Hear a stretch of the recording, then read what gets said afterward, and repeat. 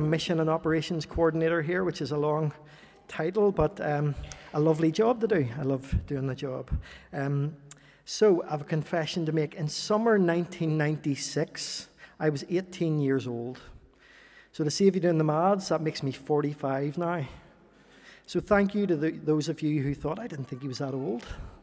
And for those who thought, I thought he was older, you have my forgiveness. You have my forgiveness. In 1996, in the summer of 96, Britpop was at its height. And Oasis were pretty much the biggest band in the world. They were taking the world by storm. And in the space of 2 weeks in July 96, the band from Manchester played a series of open-air concerts to a total of 400,000 people in the UK and Ireland. And me and 2 of my mates had tickets to go. And it was amazing. 2 of the concerts were in a GAA stadium in Cork. It's called the Parc y Cuivre, or at least I think it is. I could never pronounce it properly. And we went down there. We loaded everything we had into a 1-litre Volkswagen Polo and headed off to Cork with no idea if this car would actually get there or not. We loved Oasis. We loved all their music. And everybody had their favourites. But the top, or near the top of everybody's list, was the song Live Forever. And we wore that song out driving to Cork. We sang our heads off to every Oasis song all the way there. Live forever. Deep down inside, part of me believed at 18 years old that maybe just we could live forever. The excitement when we got to Cork was palpable. There were rumours of the band being sighted around the city. Everyone on the streets was wearing Oasis t-shirts. And there was people offering big money for spare tickets as you walked up and down the street. It was like the whole city was holding its breath in anticipation of what was going to happen. In many ways, the atmosphere in the passage that we read this morning in the little village of Capernaum was very similar to this. 2,000 years ago in Galilee. News of amazing events had spread throughout the region, spreading like wildfire. And people had started arriving in this little place from out of town. And they were staying with friends, and rumours and stories were going around about sightings, about things that were happening. And the whole place felt like it was holding its breath. And the name on everybody's lips was Jesus. Somebody would say, he teaches a whole new teaching. He teaches with a whole new authority. He gives orders to impure spirits, and they obey him. He performs wonders such as this world has never seen before. All Capernaum was at fever pitch. And then the news broke. Jesus is back in town. When he was located at a house in the village, the whole town turned out and went to this house. And they filled it to capacity. And then they surrounded it so that nobody could get in or out. And so Jesus is right in there, and he begins to preach. And we don't know what he was preaching, but we know that he was preaching about the kingdom of God, telling people to repent of their sins because the kingdom of God had come near. And he was talking from God's word, about God's living word, about himself, standing right in front of people. And the crowd was getting bigger and bigger. And just then, another group of people arrived, but within this group of people were 4 people who were carrying a paralyzed man on a mat. Verse 4 says, since they could not get to him because of the crowd. So these guys arrived basically carrying this guy on the mat, and they couldn't get to Jesus because the whole place was bunged.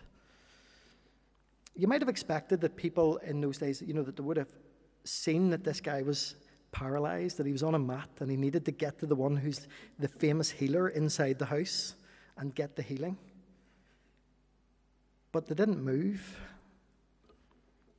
They stood with their backs to the people, and the guy on the mat couldn't get in. The population of Capernaum in those days was about 1,500 people. It was a village by our standards, and it was a fishing village. And in many ways, one small town is much like another, in that everybody knows everybody else's business, or at least they think they know everybody else's business. And what used to happen in those times was that people used to think that if you were sick or if you had a physical ailment, it was probably because God was punishing you for something you'd done wrong. And so they were judging this person. They didn't really think very much of him, and they didn't move to get out of the way. You know, people come to church for all sorts of reasons. Some are far from the Lord, but they're on a journey. And we need to make sure, as believers and as people in the church, that we're not blocking the way, that we're not standing with our backs turned, preventing people getting to the only one who can bring healing. Instead, we should seek to create pathways for people, paved in faith, with the handrails of truth and love, and we should encourage people to press on in, not compromising the truth, but secure in faith that the Holy Spirit will actually work out the complications. It's fortunate on this day, in this passage, that the people who were carrying the man had faith. They weren't put off easily. When they couldn't get to the door, they found a ladder or a set of steps or something there that allowed them to get onto the roof of the house with this guy on the mat, which is no easy job to do. Once they were up there on the roof, it's kind of like a flat clay roof, they decided to start digging through it. And so they're digging through clay and twigs and sticks, and then they get down to these beams that are the supporting structure, and they start to break through. And inside, there's clay and dust raining down, and twigs, all sorts of stuff coming down in. And Jesus is standing there. This is right above where Jesus is teaching. And he's interrupted by this, but there's no mention of him getting irritated or being upset by this. And so this little hole which has appeared begins to get wider and wider as these guys widen this out and pull more stuff away.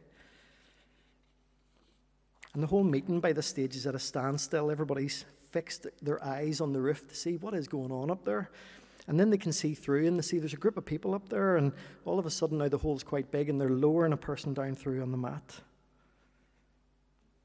The ceiling heights weren't that high, so they're actually probably just lowering it down through by hand. And so another group of people probably come and put their hands up and start to receive this person down in. And maybe Jesus was part of that group of people receiving the person down into the room, or maybe he was just standing witnessing what was happening.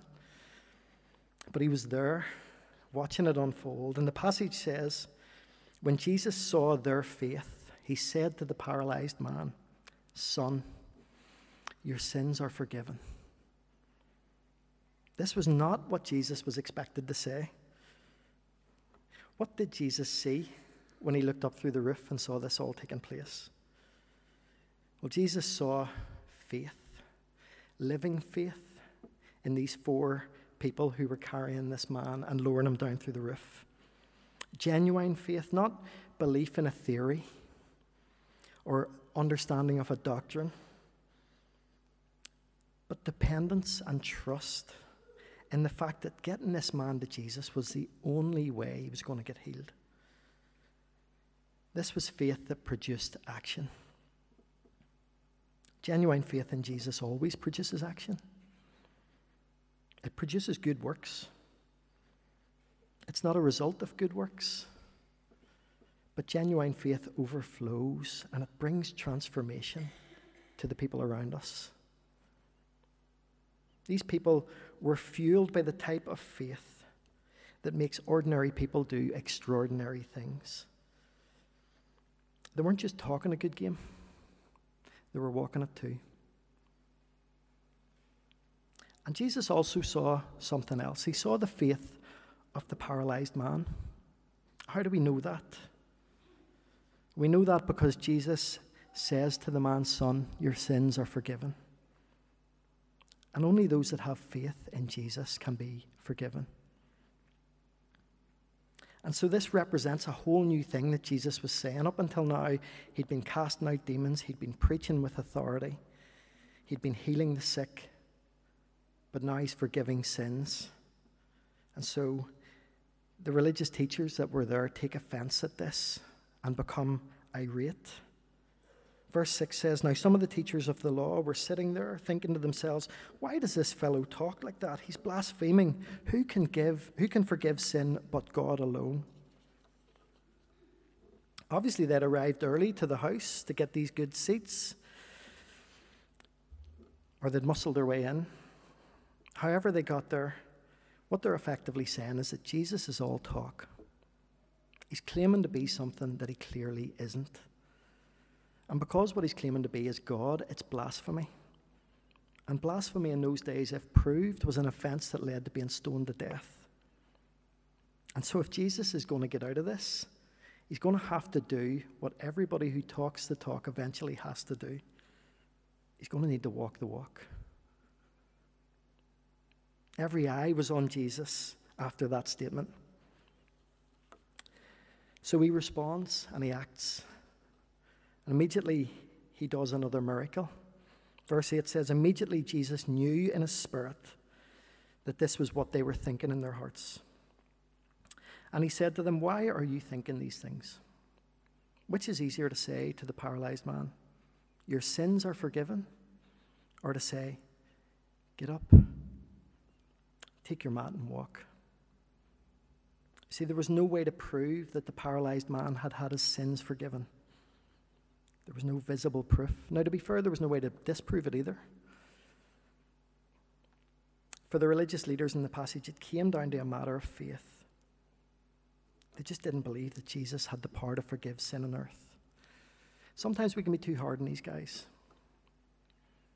You know, they wanted to lead people rightly. They wanted to defend the truth. They wanted to defend the scriptures and make sure that people were treating them correctly. But somehow they got it wrong, and that blinded them to what God was now doing in front of them. And we have to be careful not to fall into pride as we read about these guys. We too may struggle with faith, to have faith.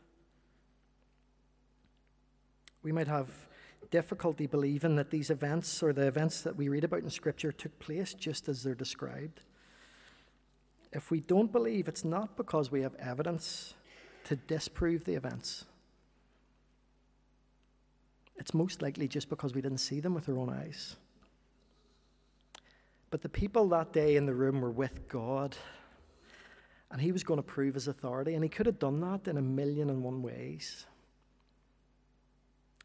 But the way that he did do it was compassionate, and it was humble, and it was gentle, and the purpose of it was to lead people to himself. And so Jesus does the final miracle in the passage. And verse 10 says this. Jesus says to the religious leaders, but I want you to know that the Son of Man has authority on earth to forgive sins. So he said to the man, I tell you, get up, take your mat and go home. And the man took up his mat and he walked out in full view of them all. And this amazed everyone. And they praised God, saying, we have never seen anything like this before. When the kingdom of God comes in a visible way with miraculous healing, it brings joy and it brings praise and it brings amazement and it brings glory to God. And people say, we've never seen anything like this before. It's not like anything else. It's not like anything else. We'd never seen anything like Oasis in Cork in 1996. They were on fire. 45,000 ecstatic people singing their hearts out to every word. But the truth is, no matter how good that night was, it ended like every night does. And it quickly became clear soon afterwards that the pop mania that had broken out in the UK and Ireland at that time, over those months, in a way that hadn't been seen since the Beatles, really. It was quite potent. But it became the high watermark of Britpop. It became the high watermark of Oasis. And soon after, both those things started their journey into relative obscurity. Everything we thought was so important turned out to just be an idea that had been honed and crafted by PR executives to motivate people to buy records and concert tickets and T-shirts and whatever else they could sell us. And it was never meant to last. We only find something in this world that will last when we enter the kingdom of God through the gates of faith in Jesus Christ. Jesus is everything he says he is. Everything he promises comes true. Every promise he makes, he keeps. He's the rock on which we can build our lives in a world full of shifting sand. He knows each of us. He knows every hair on our heads. And what we need to know is that he also knows us better than we know ourselves. He knows what we need more than we do. And so he looks at a person lying on a mat, a person who desperately needs physical healing. And he says, "My child, your sins are forgiven." And he does that because he's not just going to heal him temporarily. He's not just going to make him feel better. He's going to heal him forever. To achieve that forgiveness and to make it available for every single person who walks the earth, Jesus would effectively swap places with the man on the mat. The paralyzed man in the passage got up and walked away from the place of pain and affliction into a place of freedom and health, while Jesus voluntarily gave up his health and freedom to take up his place on the cross, the place of suffering. The man on the mat had 4 friends who were full of faith and who stayed with him and got him to Jesus. But Jesus would be abandoned by those he trusted, those he called friends. Everyone he counted as being faithful. Jesus' Father healed the man on the mat as a sign of the coming of the kingdom of God, and yet as the ultimate sign of the coming of the kingdom of God, the Father would turn away while the Son was crushed. Jesus walked the walk all the way into death, and he took our sin with him. And as he walked into that darkness, he paid our debt once and for all. And so when God raised him to life, it was as if he got up and he walked on, and he walked through, and he came out the far side, and he broke a hole, just like the guys who broke a hole through the roof. And the light came in, so that all who follow Jesus into that place in faith walk in light towards a new day.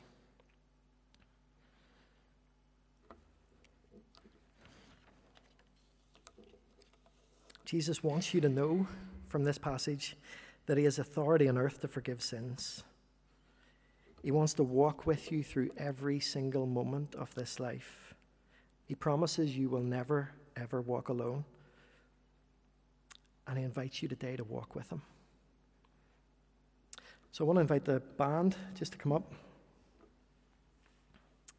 So a man called Paul Carter wrote an article where he said that healing is a sermon to a sick and dying world. And what he's saying there is that healing, like what we've read about today, builds our faith and reminds us that God's kingdom will come in all its fullness. Only Jesus knows what you're dealing with today. You might struggle with things that afflict you physically. You might struggle with things that you consume too much of, but you can't stop. Maybe you know that something you repeatedly look at online or somewhere else is wrong and it's doing you harm, but it feels like you're powerless to stop it. Jesus says today, walk with me. You're not alone. The kingdom of God is near. Or maybe you feel like you're facing something that's insurmountable. It's too big, and it paralyzes you with fear deep down inside. And you're afraid that you're not going to be able to deal with it if it comes in the way that it looks like it's going to. And Jesus says, walk with me today.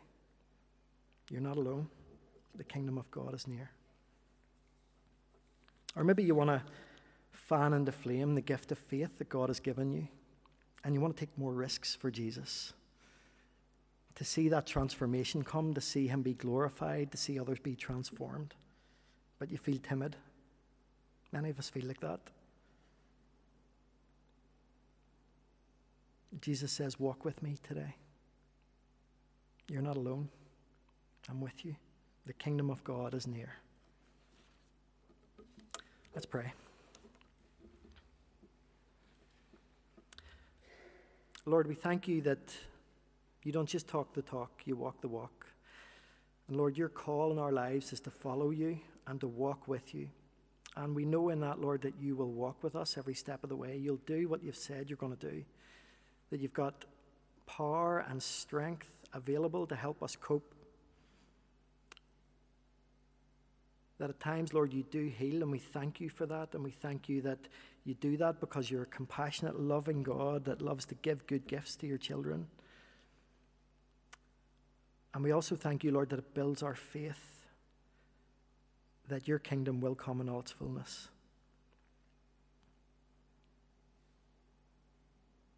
Lord, help us to walk this walk with you. Increase our faith.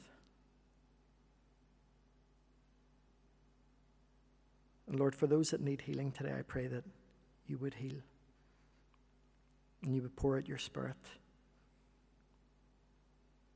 We thank you, Lord, in Jesus' name. Amen. Let's stand and sing.